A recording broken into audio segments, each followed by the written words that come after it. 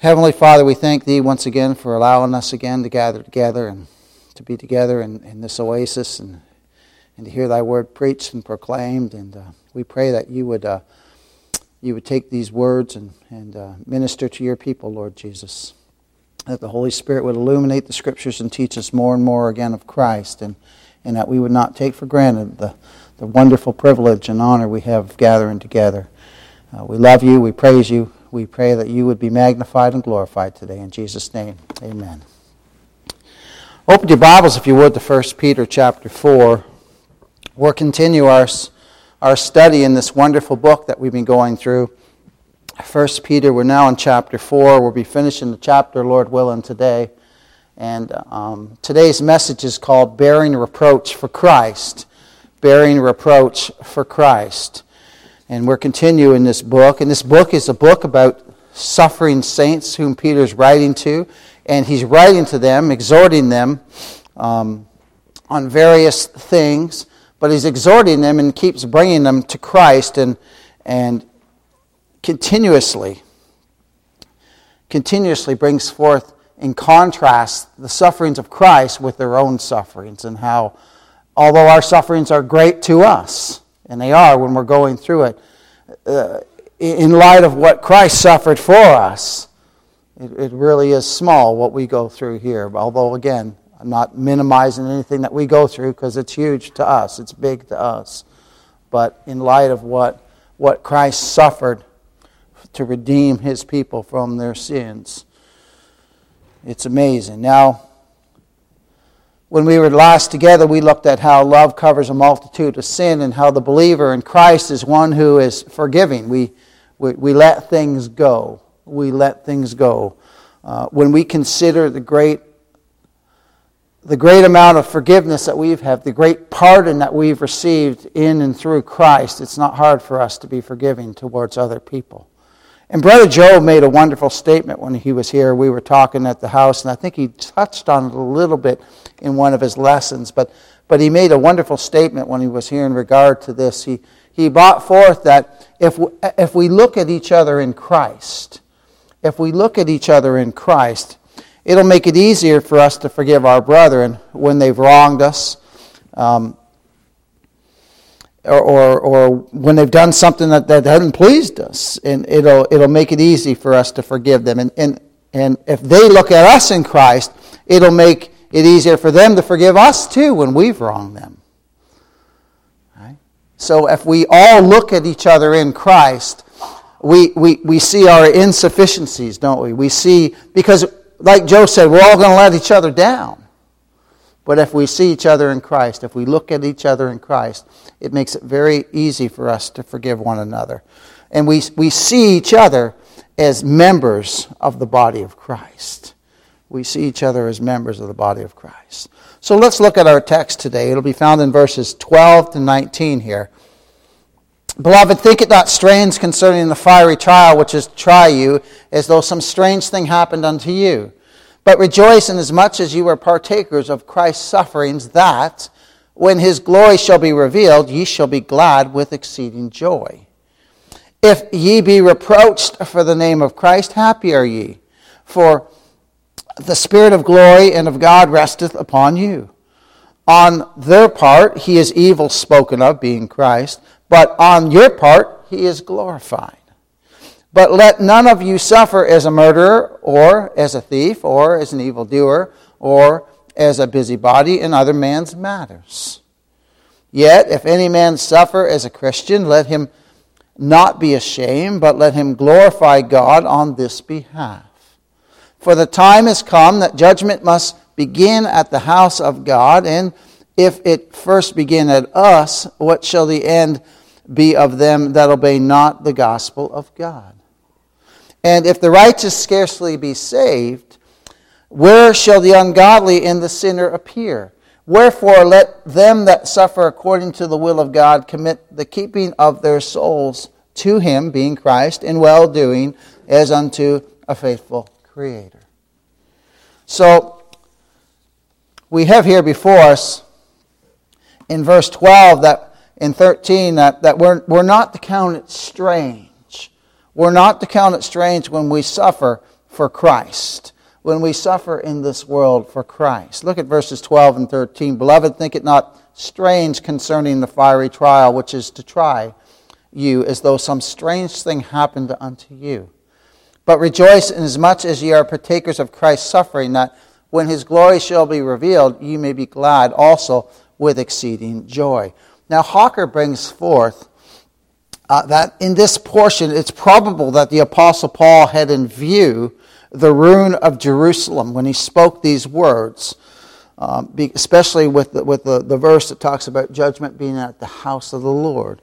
The Lord, when he spoke about Jerusalem concerning the destruction of Jerusalem, and that was coming fast. That was coming fast when this was being written. Jerusalem was to be sacked in the most awful way.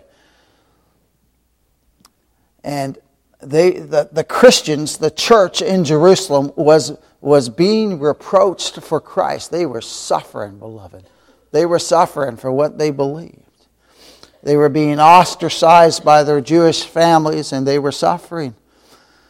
And the time of judgment beginning at Jerusalem in the temple, that is the house of God, literally took place in 70 A.D. when Jerusalem was sacked by the Romans. And let us not forget that amongst those unbelieving Jews, there was believing brethren. There was Jews who had believed Christ. And so let us take comfort that these words will suit the church in all ages too. In all ages. And we'll see this. All the ages. Through all the ages, God's people have suffered. Just read Fox's book of Christian Martyrs. Just make sure you got a box of Kleenex beside you when you're going to read that book. What these people suffered for Christ. We have it very easy. We have it very easy. But what sweet comfort God's people can take from this book. God's suffering saints all through the ages know that the one who support all those saints that went before them and all the saints who will come after them is the Lord Jesus Christ. The same Lord who supported them through their fiery trials is the same Lord who will support us through our fiery trials.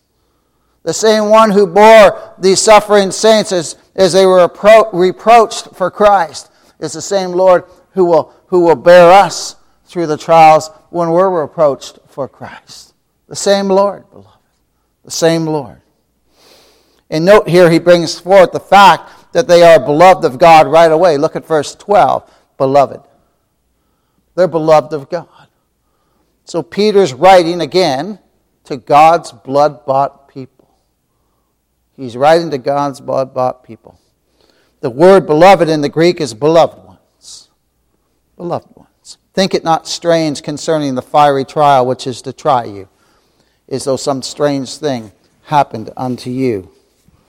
Now this word is a Greek word, beloved. The underlying Greek word means divinely loved ones.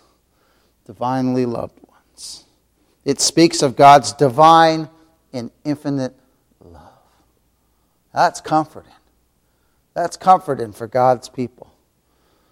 One Greek scholar said we could translate it divinely loved ones. Divinely loved ones. And Peter uses this word as a descriptive title, reminding the recipients of this letter, who again were suffering for their faith because of persecution, because of what they believed. But Peter comforts them here. And what is the charge to God's preachers, right? Comfort ye, my people, saith the Lord. So we see Peter here comforting the suffering saints of God, letting them know that they were loved with an everlasting love by our great God. And again, what a sweet pillow this would be for them to lay their head upon, one commentator said. Just like we lay our head at night, resting. Despite everything that's going on in this world, we see things going on, we think, my goodness, what's going on? But isn't it amazing that you and I, who believe, can pillow our head at night, knowing that our God is in full control. And we wake up in the morning And we don't have to stress about the world's events and the things, knowing that our God is in full control. My. And sometimes with Peter we cry, Lord, help my unbelief. Don't we? Because we get worked up sometimes about things going on. That's when we just got to keep focusing on our great King. Use this as a pillow. Use this comforting word as a pillow for your heart. Beloved. Beloved. God's people are beloved of God. What comfort is found in this one little word, beloved.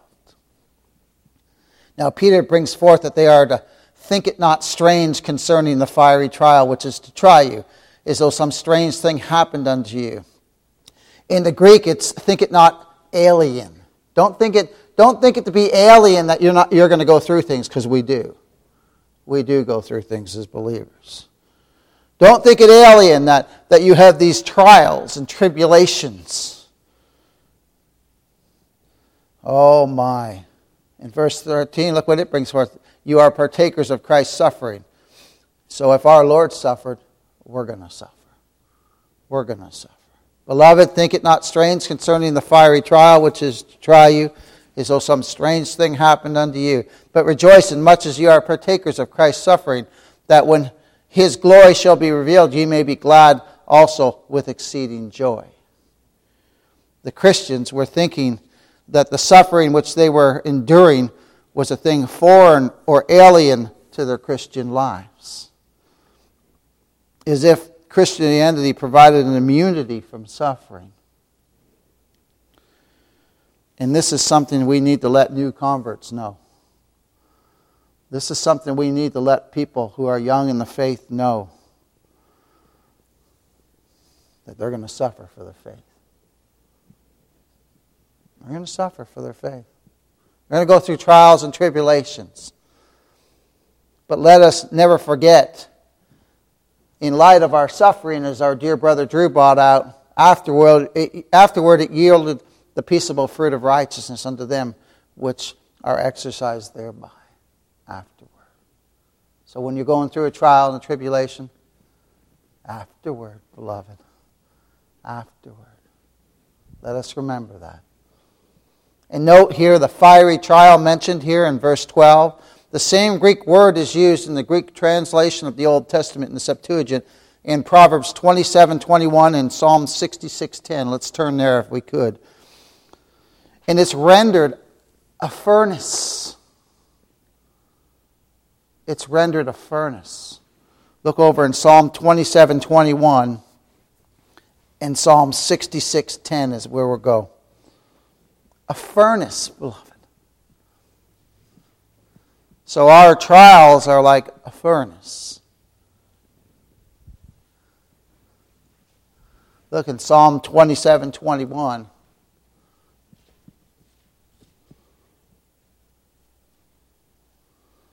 As the finding pot for silver and the furnace for gold, so is a man to his praise. I'm sorry, that's Proverbs 27:21. I messed it up again. Proverbs 27:21. Not Psalm 27. Proverbs 27, and then we'll go to Psalm 66:10. Proverbs 27:21. As the finding pot for silver and the furnace for gold, so is a man to his praise. Furnace there. We see that rendered furnace for gold. And then go to Psalm 66:10. Now what happens when you put gold into a furnace? It becomes refined. It becomes refined. Here's an old story for you that I read years ago. A man walked into a smith back in the days when they used to smith gold, and he asked the smith, he said, I see that you've got the fire burning, the furnace burning there. How do you know when the gold's done? How do you know when the gold is refined? You know what that old smith said to him? When I can see my reflection in it. Think of that when we go through trials and tribulations. And remember this, we're being conformed to the image of Christ while we're here on this earth. My goodness, beloved. We're going through a fiery furnace. We're being refined, beloved. Remember, we're being stones made ready. Stones made ready. Look at this in Psalm 66:10. For thou, O God, hast proved us. Thou hast tried us as silver is tried. And this again speaks of the refining process. So let's go back to our text in verse 12 of chapter 4, 1 Peter chapter 4, verse 12. Beloved, think it not strange concerning the fiery trial which is to try you, as though some strange thing happened unto you. So the word in our text for fiery there literally means a burning. It's a furnace.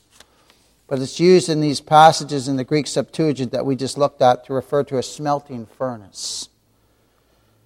And the smelting process in which gold or silver is purified. So Peter here in our text, in verse 12, is bringing forth that the sufferings which the recipients of this letter were undergoing was like God refining them in a smelting furnace. Kind of changes the perspective of our trials and tribulations, doesn't it? And let us remember that trials are not strange and unusual for the true believer. They're common for all of us. All who will live godly in Christ Jesus. Here are 4 things for us to remember about trials. They try our faith. They try our faith, which becomes more precious through trial, because Christ is the object of our faith. They try our love for Christ, which cannot be dimmed or drowned in the floods of suffering. They actually draw us closer to the Lord.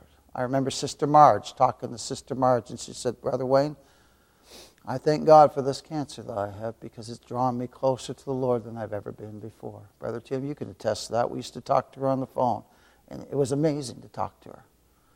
It was just incredible.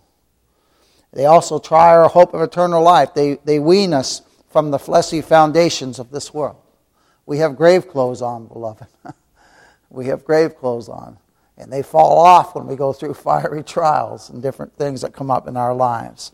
And they try our profession of religion. They try our profession of Christ, revealing whether it is in Christ's person or in the loaves and fishes He provides. Right? Tries our faith. Is it real? Let's quickly look at verse 13. But rejoice inasmuch as ye are partakers of Christ's suffering, that when His glory shall be revealed, ye may be glad also with exceeding joy. Now the Christian has no cause for rejoicing in suffering that is brought on because of our own misdoing. We don't have any cause for that. And oftentimes that's the case with us, right? But the suffering here mentioned is when we suffer for righteousness' sake and for Christ. Now we will never, ever enter into what He suffered upon the cross, because He treaded the winepress of the fierceness and wrath of Almighty God alone. Now the sufferings of Christ which we share in common are His sufferings for righteousness' sake, which, even while He was dying upon the cross, they were throwing barbs at Him. They were reproaching Him, even as our Savior died upon the cross. The sinless one, dying for sinners. The sufferings are the sufferings that He suffered, that are spoken here, the sufferings that He suffered before He went to the cross too. Turn, if you would, to Colossians chapter 1. Colossians chapter 1. Paul wrote of these sufferings, and Peter here writes of these sufferings also. Colossians chapter 1, verses 24 and 25. Now we know that Paul's suffering for Christ. He's suffering because of his faith in Christ. He's being reproached for his faith. Colossians 1, 24 and 25. Who now rejoice in my sufferings for you, and fill up that which is behind of the afflictions of Christ in my flesh, for His body's sake, which is the church, whereof I am made a minister, according to the dispensation of God, which is given to me for you to fulfill the word of God. But now look, he rejoices in my sufferings for you, and fill up that which is behind of the afflictions of Christ in my flesh for His body's sake. And let's go back to our text. Peter brings forth that in these sufferings we are able to rejoice and give the glory to the Lord. As these trials and afflictions, think of this too. When we're being reproached and when we're going through trials for our faith, God's allowing that to happen. When your family turns against you, I had that happen. Brother Donnie had that happen. When people who you know and love and don't want to have nothing to do with you because of your belief in Christ. It's hard. But we have to remember that these trials and afflictions have been brought upon us by the will of God. Have been brought upon us by the will of God for the sake of the gospel of the Lord Jesus Christ.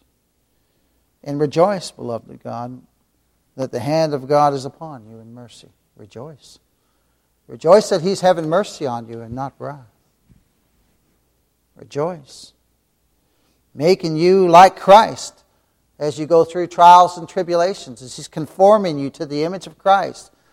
And rejoice that He counts you worthy to suffer.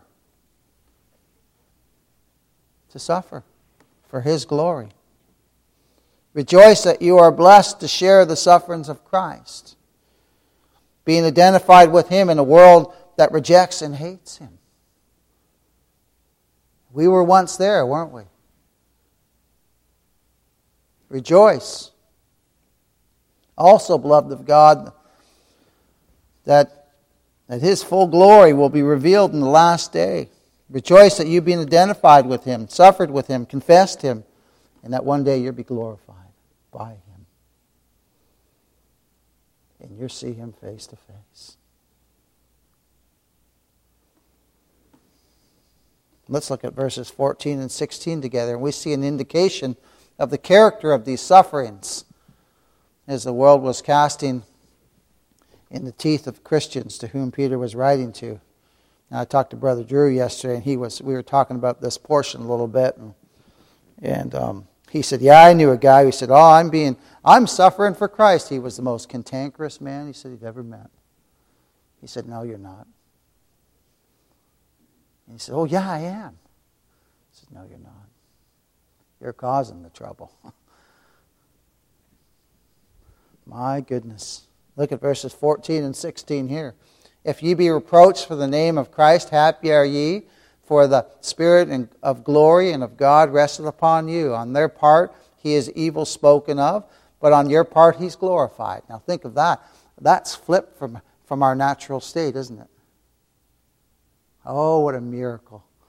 What a miracle the new birth and salvation in Christ is. Look at that. We once spoke evil of Him. I did. Now I glorify Him. I just look at that and marvel. Just marvel at that. "But let none of you suffer as a murderer, or as a thief, or as an evildoer, or as a busybody in other man's matters. Yet if any man suffer as a Christian, let him not be ashamed, but let him glorify God on this behalf." We see there in verse 14 they're being reproached, which in the Greek means to defame, disparage, reproach. Generally it means to rail at and revile, to assail with abusive words. And think of this. This is what they did to our Lord while He hung upon the cross. This is what they did to our Lord during His ministry. But you know what our Lord says to us? Turn, if you would, to Matthew chapter 5. Look at this. And keep this in mind, too, that to be reproached is to be reviled, too. Matthew 5:11. I think this will bless your soul. Bless my soul when I read it. Oh, my. Look at this. Same Greek word used in Matthew 5:11 here, translated revile. Same Greek word as reproach there. Same Greek word. Matthew 5, we'll read verses 11 and 12. "Blessed are ye when men shall revile you," or reproach, as Peter, it's over there in 1 Peter. "When they revile you, when they speak evil of you when you've not done evil. Blessed are you. And persecute you. You ever been persecuted for your faith? And shall say all manner of evil against you falsely for my sake. Rejoice and be exceedingly glad, for great is your reward in heaven. For so persecuted they the prophets which were before you. Who's our reward, beloved? Christ is our reward, isn't He? Oh, my beloved. Oh, my. Calvin comments this way on this verse here. He said, Peter here brings forth reproaches because there is often more bitterness in them than in the loss of goods or in the torments or agonies of the body. There is therefore nothing which is more grievous to the ingenious minds, for we see that many who are strong to bear want or courageous in torments may or even bold to meet death, do yet succumb under reproach. So when religionists speak evil of you, and others speak evil of you and persecute you for your faith in Christ Jesus, and persecute you for belief in the gospel of God's sovereign grace, don't be downcast, beloved. Rejoice. Rejoice. Rejoice. Look at verse 15 now. But let none of you suffer as a murderer, or as a thief, or as an evildoer, or as a busybody in other man's matters. Peter brings forth, let none of us suffer reproach, and here we see the context is a murderer, which is one who hates or destroys other people's character and reputation by either gossip or slander, or who wishes misfortune upon others. Then he brings forth, let none of you suffer reproach as a thief, which is one who robs men of the love you owe them, and the gospel message you're sent to share. Let none of you suffer reproach as an evildoer, or as a meddler, or as a busybody, one who takes upon themselves to manage, direct, or command the affairs and lives of others. So Peter's contrasting, saying, you're bringing this upon yourself if you're suffering for these things.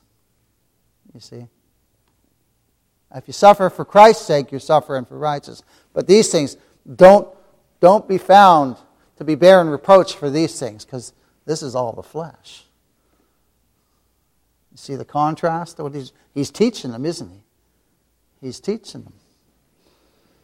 These things will bring reproach upon those who do them, but they're not suffering for righteousness' sake. But they're reproaches that one brings upon themselves. So Peter's bringing forth, don't do this. And even for us, don't be like this. Don't be like this. See, I love the Scriptures this way because it teaches us, doesn't it? It teaches us. So let's consider, too, a little history in light of these words. It says, yet if any man suffer as a Christian. Now, there was the cult of Caesar. We've looked at that before. It was the state religion of the Roman Empire. And the emperor was worshipped as God. And this served two purposes. Back then. The subjects of Rome gave obedience to the laws of the empire, not only as a political, but as a religious duty. And it was a unifying factor. And I think more so from this, being studying history and aspects, it was a unifying factor which bound the many different people of the empire. Because remember, their empire was vast, and it consisted of many different people. Right? They've conquered all these places, and now they've assimilated them in. And they even conscripted. Their auxiliaries were made often of young men who were from countries which they had taken over. And they had the opportunity eventually to become a legionnaire, but at first they were an auxiliary. But think of this. It was a unifying factor which bound the many different peoples of the empire into one, and made the military task of holding together its far-flung dominion an easier one. They could control the masses this way. And so Rome saw the expansion of Christianity as a challenge to the imperialism of the Caesars. And thus the Christians suffered persecution by the Roman government. And also by the citizens of Rome. The government stirred them up. Stirred them up against the Christians. So in light of this, beloved, if you are privileged to suffer for being a true believer in Christ, if you're privileged to suffer for loving His Word, for loving His gospel, and loving His grace, then give all the glory to God. Give Him all the glory, beloved. Give Him all the glory. Again, look at verse 12. Rejoice and be exceedingly glad. Or I'll read Matthew again. Rejoice and be exceedingly glad, for great is your reward in heaven. For so persecuted they the prophets which were before you. Rejoice. You're suffering for Christ's sake, for righteousness' sake. Rejoice. Rejoice. It's hard for us to rejoice sometimes when we're being reproached. Like Calvin said, it's one of the hardest things to suffer under. The Lord says, rejoice. Rejoice. And again, who is our reward in heaven? Christ. Christ. Just keep your eyes upon Him. Keep your eyes upon Him. Look at verse 17. For the time has come that judgment must begin at the house of God. And if it first begin at us, what shall the end of them that obey not the gospel of God? Note, the house of God is speaking of the true sons of God, those who are born again and blood washed. And this judgment here is not for the sins of God's people. They've already been judged at Calvary's cross. No. And there's no condemnation, no judgment for God's people. And God's people say, praise our mighty name. The judgment here is by trial and affliction and suffering. And it's by these things that He will try our faith.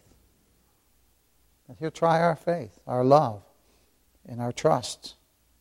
And this is all the household of God, the elect of God. We all go through things. There's not one believer who's exempt from suffering. And if you haven't suffered for Christ, you will. You will. All God's people go through trials and afflictions which prove that we are His. That we are His. And God's people are proven beyond doubt to be His. To be His. He proved the faith of Abraham, didn't he? He proved the faith of Job. Just read the book of Job. My goodness. But who upheld him that whole time? You see? There's that other side too, isn't there? That we get going through a trial or something and all we see is the storm, beloved. There He is carrying us through it all. Carrying us through it all. Comforting us. So if God is pleased to put His children through the furnace of affliction to prove their faith, what will be the fate of those who bear His infinite wrath? Well, the transgressors shall be destroyed together. The end of the wicked shall be cut off. And if the righteous, look at verse 18, and if the righteous scarcely be saved, where shall the ungodly and the sinner appear? Now ponder this, beloved. The believer is saved with difficulty because of the holiness of God's law. Because of the holiness of God's law and the strictness of His righteous judgment. And what did that require? It required the perfect obedience and the infinite suffering of the only begotten Son of God, the Lord Jesus Christ, the Word of God incarnate. So then what shall become of the ungodly and the unbeliever? Oh my. Since God spared not His Son to redeem His people from their sins, will He spare the ungodly? No. No. Oh, how dreadful will be the end of all those who would not obey the gospel. They'll be cut off and destroyed, beloved. Look at verse 19. We're finished with verse 19 here. Wherefore let them that suffer according to the will of God commit the keeping of their souls to Him in well-doing as unto a faithful Creator. Here, Peter here brings forth before the suffering saints that all the suffering that they're going through is according to the will of God. It's according to the will of God. It's according to the will of God that they're suffering reproach. It's by the will of God that they're going through fiery trials, that they're in the furnace. It'd do us well to remember this, wouldn't it, when we go through things. It's by the will of God and by His sovereign will and wisdom for us to suffer and endure trials for His glory. and may we commit our souls unto He who has all power over all things, visible and invisible. I was watching the grass today in the wind. And I'm watching that little wee blade of grass move, and I'm thinking, that blade of grass is moving all according to God's eternal purpose. Isn't that amazing when you think about that? See, we didn't think that way before, did we? It's amazing. All by the will of God, beloved. It's absolutely incredible. And let us remember this. No matter what we go through, no matter what comes as believers, He will never leave us nor forsake us. Never. And the same God who took these saints through the fiery trials and tribulations that they were going through is the same God who will carry us all the way to glory, beloved. Praise His mighty name. Heavenly Father, we thank You again for Your goodness and grace and mercy towards us. We are so undeserving, but yet You are so full of grace and mercy.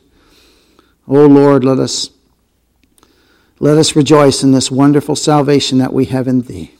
Let us look to You as we go through the fiery furnace of trials and tribulations, Lord. Let us keep our eyes upon You, and, oh Lord, let us bring to our hearts the remembrance that You are ever with us. You'll never leave us nor forsake us. We praise Your name. In Jesus' name, amen.